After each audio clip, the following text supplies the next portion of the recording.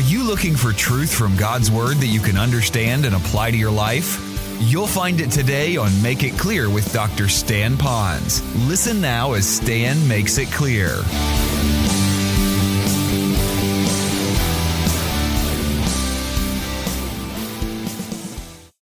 And his name is Lazarus, which is really short for Eliezer, which really means God helps or helped of God. That's kind of the name. And when I think of that, I see how that in Lazarus' life, God was already there doing things on behalf of Lazarus to help him.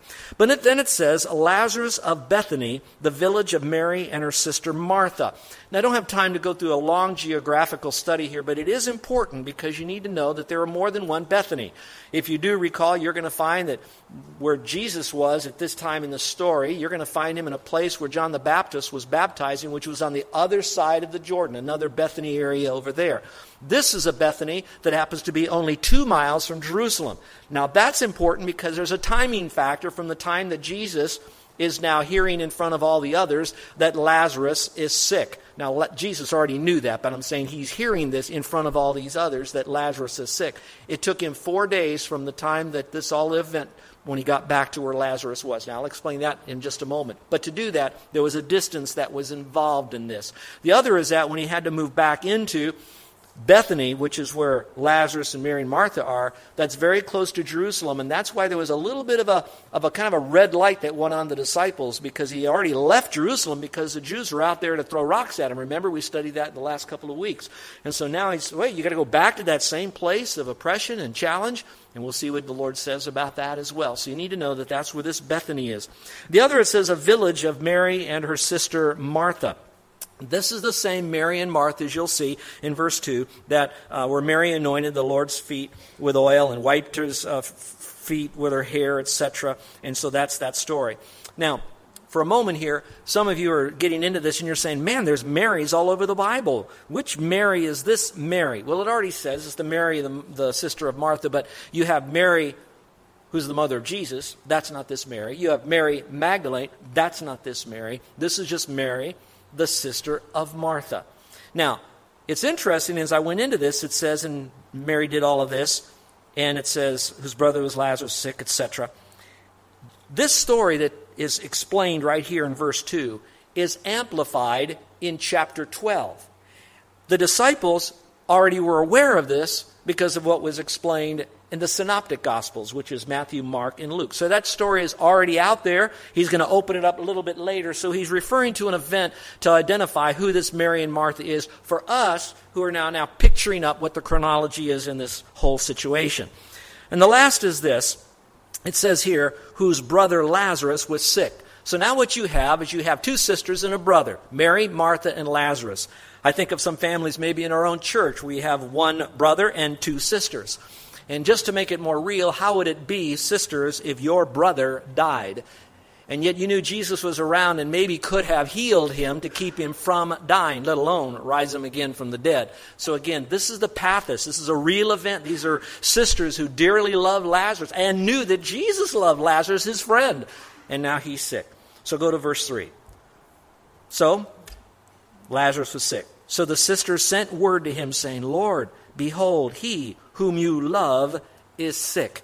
Now, if you want to, you can draw a line from verse 3 to verse 5, because you're going to see another time it says, now Jesus loved Martha and her sister and Lazarus. So I wanted you to know that there's this motivation of the Lord to receive the glory, but it's also combined with his opportunity to demonstrate in a very real way his love for 3 people, particularly Lazarus, because Lazarus is the one who is so sick. Now, some of you might be asking the question, does God cause illness? And as I went through Scripture, we already talked about this when he healed the blind man. I urge you to get that CD. But for just a brief moment here, let me give you 2 quick answers to that. Rarely does the Lord cause illness due to sin. I say rarely because we can give examples from Scripture where there were people that because of their sin, as a direct result of their sin, the Lord sent illness. I'm thinking of some Old Testament examples when they disobeyed God and God gave them leprosy, Miriam being one, and there's a whole list of others. So there is a rare time that as a direct result of that sin, God unleashes that illness. And all of those, it's not so much to be punitive so that he spanks them as much as whatever attention that he's getting is to bring them back to himself. And this is a wake-up call to them. But more importantly, God does this because we live in a very sin-sick world. And because sin is everywhere in this world, we're all going to be touched by it, and we're going to get sick by it because sin really deteriorates mankind. So a lot of the sickness that we have is just a result of sin in people. They have a sinful nature. They make wrong choices. The wrong choices bring about this disease into their life, and it's really more about sin. And so, I might have started with the Lord, but a lot of it is still our own sickness there. And the good news is, sometimes it's not just about this sickness, just again for punitive reasons, but to bring glory to the Lord and us eventually back to Him. So there is some real reasons for it, and you might want to think about it because it does go back to the glory of God. In chapter 9, verse 3, again, even that eyesight problem where the man was born blind was again so that the Lord could work, and later on it talks about him getting all of the glory. Well, now as I look at this, let's go a bit further. Verse 4 says, "But when Jesus heard this, he said," remember, they sent word to him. So Mary and Martha have a sick brother. This guy now leaves to go where Jesus is. I think it took about a day to get there. I also think that he might have, the messenger might have left when Lazarus was sick, but he died very soon afterwards. And you'll see what I say about that in just a moment. So it was about a day when Jesus heard this. Now, when Jesus heard it, it wasn't like, oh, I didn't know he died. Jesus already knew that. He's omniscient. We'll see that in a moment. But he said, "This sickness is not to end in death, but for the glory of God, so that the Son of God may be glorified by it." Now, you may want to mark that again. Whatever that sickness is, it's going to bring glory to the Lord. So some way the Lord is going to get glory through this particular event. I don't know how, but he's going to get it. Now sometimes it's going to be through the healing. Sometimes it'll be, in this case, the only time, rising from the dead. Sometimes it won't. A couple weeks ago, Pastor Dennis and I received word from a friend who pastors in Atlanta, Georgia, and he said to us, "Can you go by and visit a family? They've been here on the island. This church has sent workers over here to help and do a lot of nice stuff for us," and said, "Could you go see this family?" Husband and wife are heading back home, and on their way to the airport, the husband had a massive seizure of some kind in the van. They pulled over to the side of the road, and they were able to get him a defibrillator right there at the airport. So they brought him somewhat back to life again. Now he's in the hospital, hooked up to all of these tubes, and there's some problem with his brain, and we don't know. Can you go visit the family? Dennis and I both went and talked to them separately, prayed with them, talked to the wife. The wife was pretty much just accepting the fact that he would not live. When I arrived, his heart was now strong and pumping and doing everything that it could do, but his brain wave was down to very minimal brain wave. And the doctor said it would be wise for you to either remove him now or send him back home and then remove the instruments back then. So we began to talk about how in the world can God get glory through this. And we can, in our own way, shift into God can get glory and come up with some practical ways. But even then, the very best way that God can get glory is ultimately still mysteriously up to him, not to us. We just move ahead. And we just received word on Monday that he did arrive home in a special air ambulance. They brought the family around. His brain wave that was minimal ceased to exist completely. And now this person, his name is Chris, is in heaven with Jesus Christ. Now, he never got well from his sickness. He never was raised from the dead. But I believe with all of my heart that God will get the glory as long as I don't put how God gets the glory into my box. I allow God to open up that box so that he would get the glory any way he chooses. It is us, though, to try to manifest the greatness of God, even in a loss. Not to minimize it, not to blow it off, not to act like it doesn't happen or to deny it, but to use it in a way that will bring glory to him. So when we see these things, what are some observations we can make? What should we own about this? Here's just two simple ones. A delay does not compromise God's love. Some of you might be waiting right now for God to work, and you've been waiting a long time, whether it's business, finances, your own health, relationships, whatever it might be, you are waiting for God to work. And I want you to know that in those situations, God's delay does not compromise his love for you. I like this phrase, that God's delays are not necessarily God's denials. So again, some of that delay is still going to be for our benefit. Which brings me to number 2, God's sovereign timing is perfect, even if we sometimes think he's too late or it really doesn't make a difference. we need to know that God's way is perfect because he is still sovereignly in control of everything we cannot control. Watch this. I think we know theologically that, but now here we got to take it to the next level. That he is in control of everything we cannot control, that he's large and in charge, and watch this, and he has the right to be. See, a lot of us know it, but we don't want him to have that right. Somehow we want to manipulate, massage, intimidate, whatever we want to do to get God now to work for us in his sovereignty. In the sense of saying, Lord, I just rest in you and you, the sovereign one. Do whatever you want, and I will respond as best as I can through Scripture, relying upon your Spirit to help me to respond in these ways. I look at how long it took for Jesus to get there.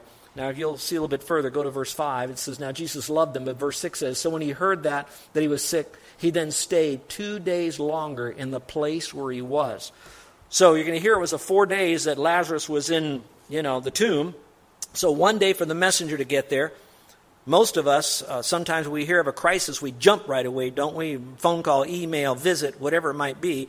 Jesus not only didn't do that, he didn't even leave, he didn't run, he didn't grab a donkey. He stayed around for 2 more days. And if you go a little bit further, which we will in a moment, from verse 7 almost to verse 17, you're going to find that he stayed there 2 days, although there's only a few verses of a discussion of what he had with his disciples. I really believe that Jesus Christ was sitting on these days because he needed those days for these people to be able to really understand the significance of what is about to happen in just a few days. This is huge.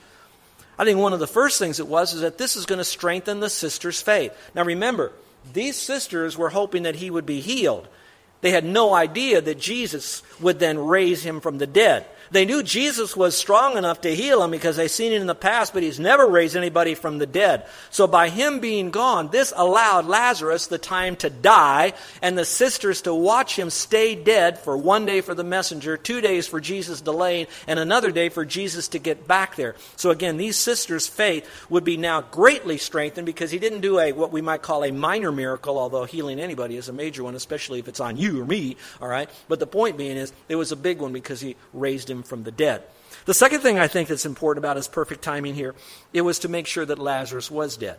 In the Jewish way of looking at Scripture, they interpret it in their way of doing it. They believe when their Jewish person dies that the soul lingers for about 3 days, hovers over the body.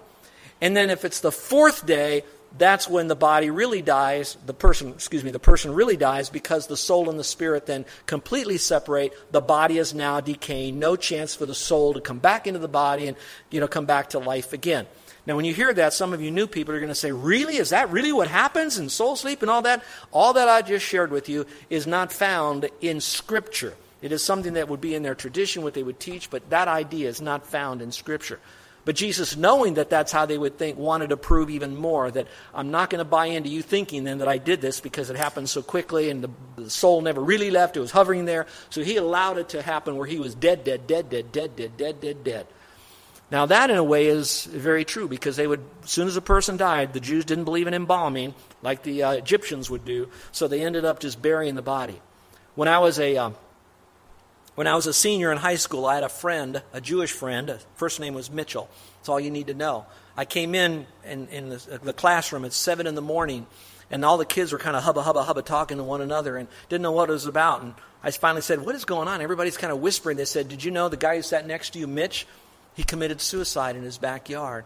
He hung himself on Saturday, and his dad drove in from shopping with the mom in the car and saw the son hanging. And so the father then took the knife and cut down the son when the rescue squad came and started lashing out at the rescue personnel as well, the first responders. And then it was a tragic thing. I don't know what kind of a reputation I had. I will tell you, before the Lord, I had a very bad one. My reputation, I was a Secret Service Christian in the sense. No, I didn't smoke pot. I didn't run around with girls and stuff like that. But I wasn't a sold out for Christ Christian. They kind of knew I was a Christian. I was horrified because Mitch sat next to me in my junior year and halfway through my senior year, and I would come back on Monday and tell him about all the surfing I would do on the weekend, but I would never tell him about the Bible study I went to or the church service on Sunday night or what I'm reading in Scripture. I never once gave Mitch the gospel. Now, he was Jewish.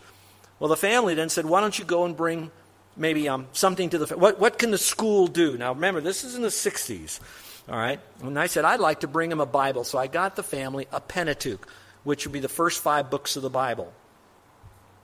And then on the cover, inside the flyleaf, I then wrote out Isaiah 53:6. All we like sheep have gone astray. We've turned ourselves to our own way. But the Lord would lay upon himself the iniquity of us all, the death and resurrection of Christ. So then I got that Bible on Friday, and I went up to the house.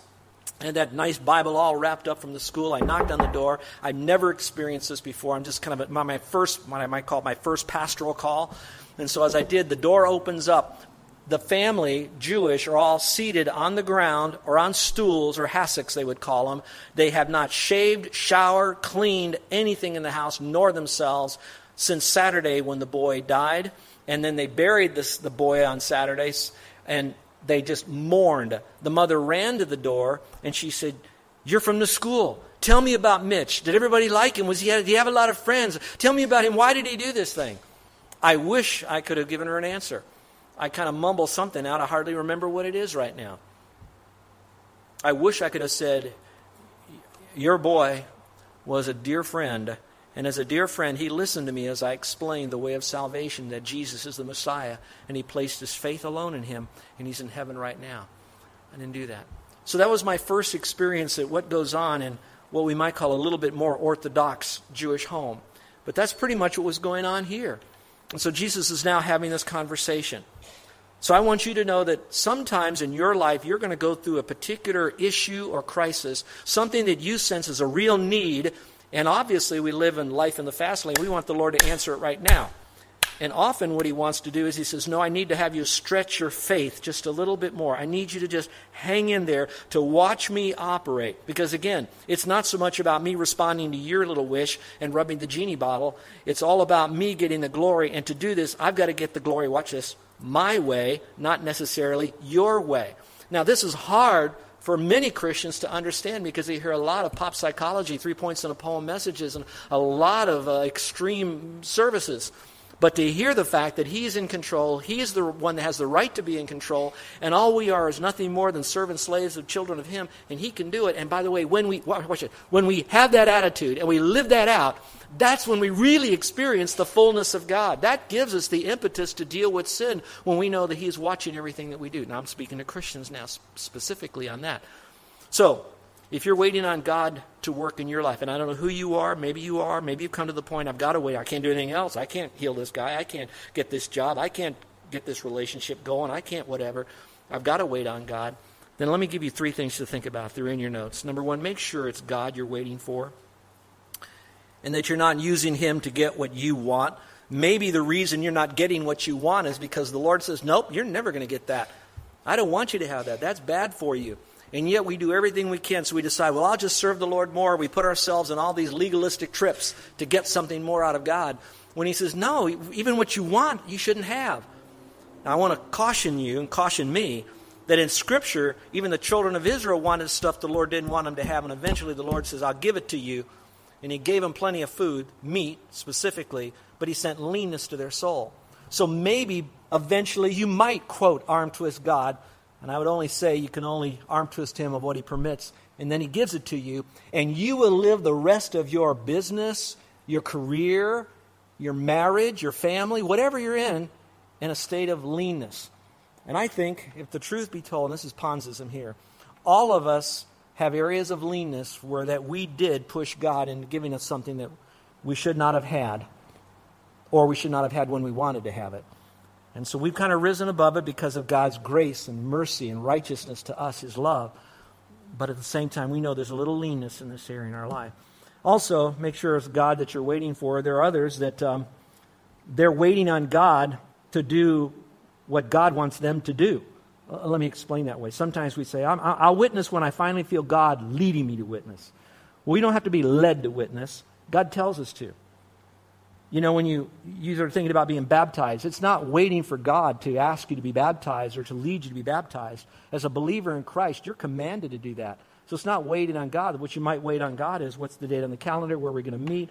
I need to clear my calendar, so it's going to take time between right now hearing the pastor and getting immersed. There is some of that, but nothing that you're doing is slowing that process down because you're going to move forward with it. So you see that sometimes people use waiting on God as an excuse not to do what God wants them to do. And you'll see again that concept as it's opened up, because God will do things only God can do, but then he tells us to do the things that we can do. So make sure waiting on God is from his perspective. The second is pray for God's glory. And when you're doing this, sometimes we talk about this, but we might need to really center our lives down, get out the clutter, quit all the running around for a while, all the involvement of all wonderful things that keep us away from the most spiritually great things, to slow our life down so that we could really think, Lord, I need you to help me. Show me what I can do to bring you more glory while I'm waiting. While I'm waiting. Mark that. While I'm waiting. Not necessarily when you get the answer. And then finally, while you're waiting for God to work, trust God's timing. You know the old phrase, it's such a cliche. God is never early, but he's also never late. So trust God's timing. And I like to look at it this way. It's not about him early or late. It's because God is all-knowing. He is so wise. And I would rather be on his clock. I would rather be on his iCal and not on mine. And you know what I'm trying to say. It's all about him. I want to read something I picked up years and years ago that I have used many times when I've done single seminars, when I was teaching a lot of single seminars for singles and singles again.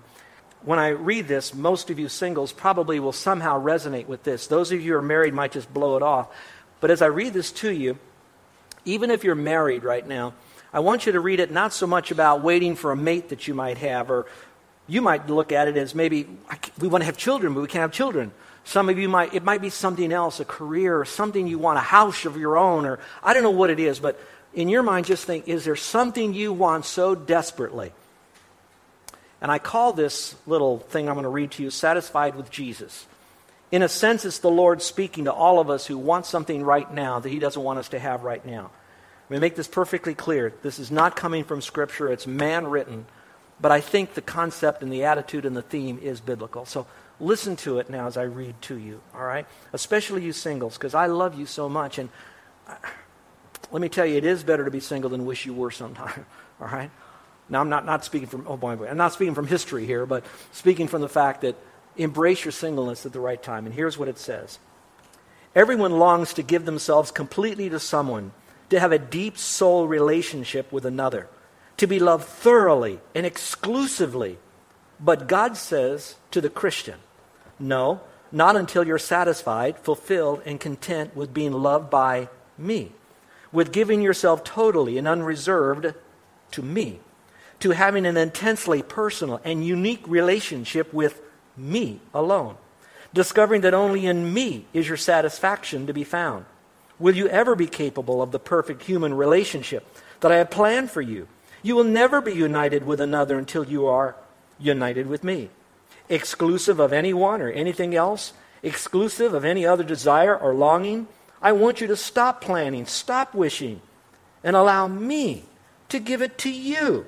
The most thrilling plan existing, one that you cannot imagine. I want you to have the best. Please allow me to bring it to you. You just keep watching me, expecting the greatest things. Keep listening, keep learning the things I tell you. You just wait. That's all you do. Don't be anxious, don't worry, and don't look around at others and the things they've gotten or that I've already given them. Don't look at the things you think you want. You just keep looking off in a way up to me, or you'll miss what I want to show you. And when you're ready, I'll surprise you with a love far more wonderful than you could ever imagine. You see, until you are ready, and until the one I have for you is ready, and by the way, I'm working even this moment to have you both ready at the same time, until you are both satisfied exclusively with me and the life I prepared for you, you won't be able to experience the love that exemplifies your relationship with me and to enjoy materially and concretely the everlasting union of beauty, perfection, and love that I offer you. Now, believe it and be satisfied. So while we might speak to those that are single, there's a message in there for every single one of us, waiting on the Lord, allowing him to take the time to build within us all that we need so that he would receive all the glory through the process of us waiting, but also through the process of him granting in his time and his way. Well, the passage doesn't end there. That's what starts by saying that Jesus waited, but then Jesus went. So let's pick it up in verse 7 here, if you will, so you can follow along with me in how he did go. Verse 7 says this, "Then after this he said to his disciples, 'Let us go to Judea again.'" Remember, there's a problem in Judea. Lazarus is supposedly sick. He knows he's already dead, so he's not going there. When I read that, "let us go," and he's saying that to the disciples to solve this problem for him, you knew what I thought about? I thought about Todd Beamer, who said, "Let's roll." So maybe if this is your Bible, you could write at the top of it, "Let's roll. Let's go, guys." You're listening to Make It Clear with the teaching of Dr. Stan Ponz, founder of Make It Clear Ministries. Make It Clear is dedicated to taking the Word of God with clarity into every person's world. It is the support of listeners like you who make the ministry of Make It Clear possible. You can provide your tax-deductible gift to Make It Clear online by going to makeitclear.org, or you can mail your gift to Make It Clear, P.O. Box 607901, Orlando, Florida, 32860. Thank you for helping us make it clear.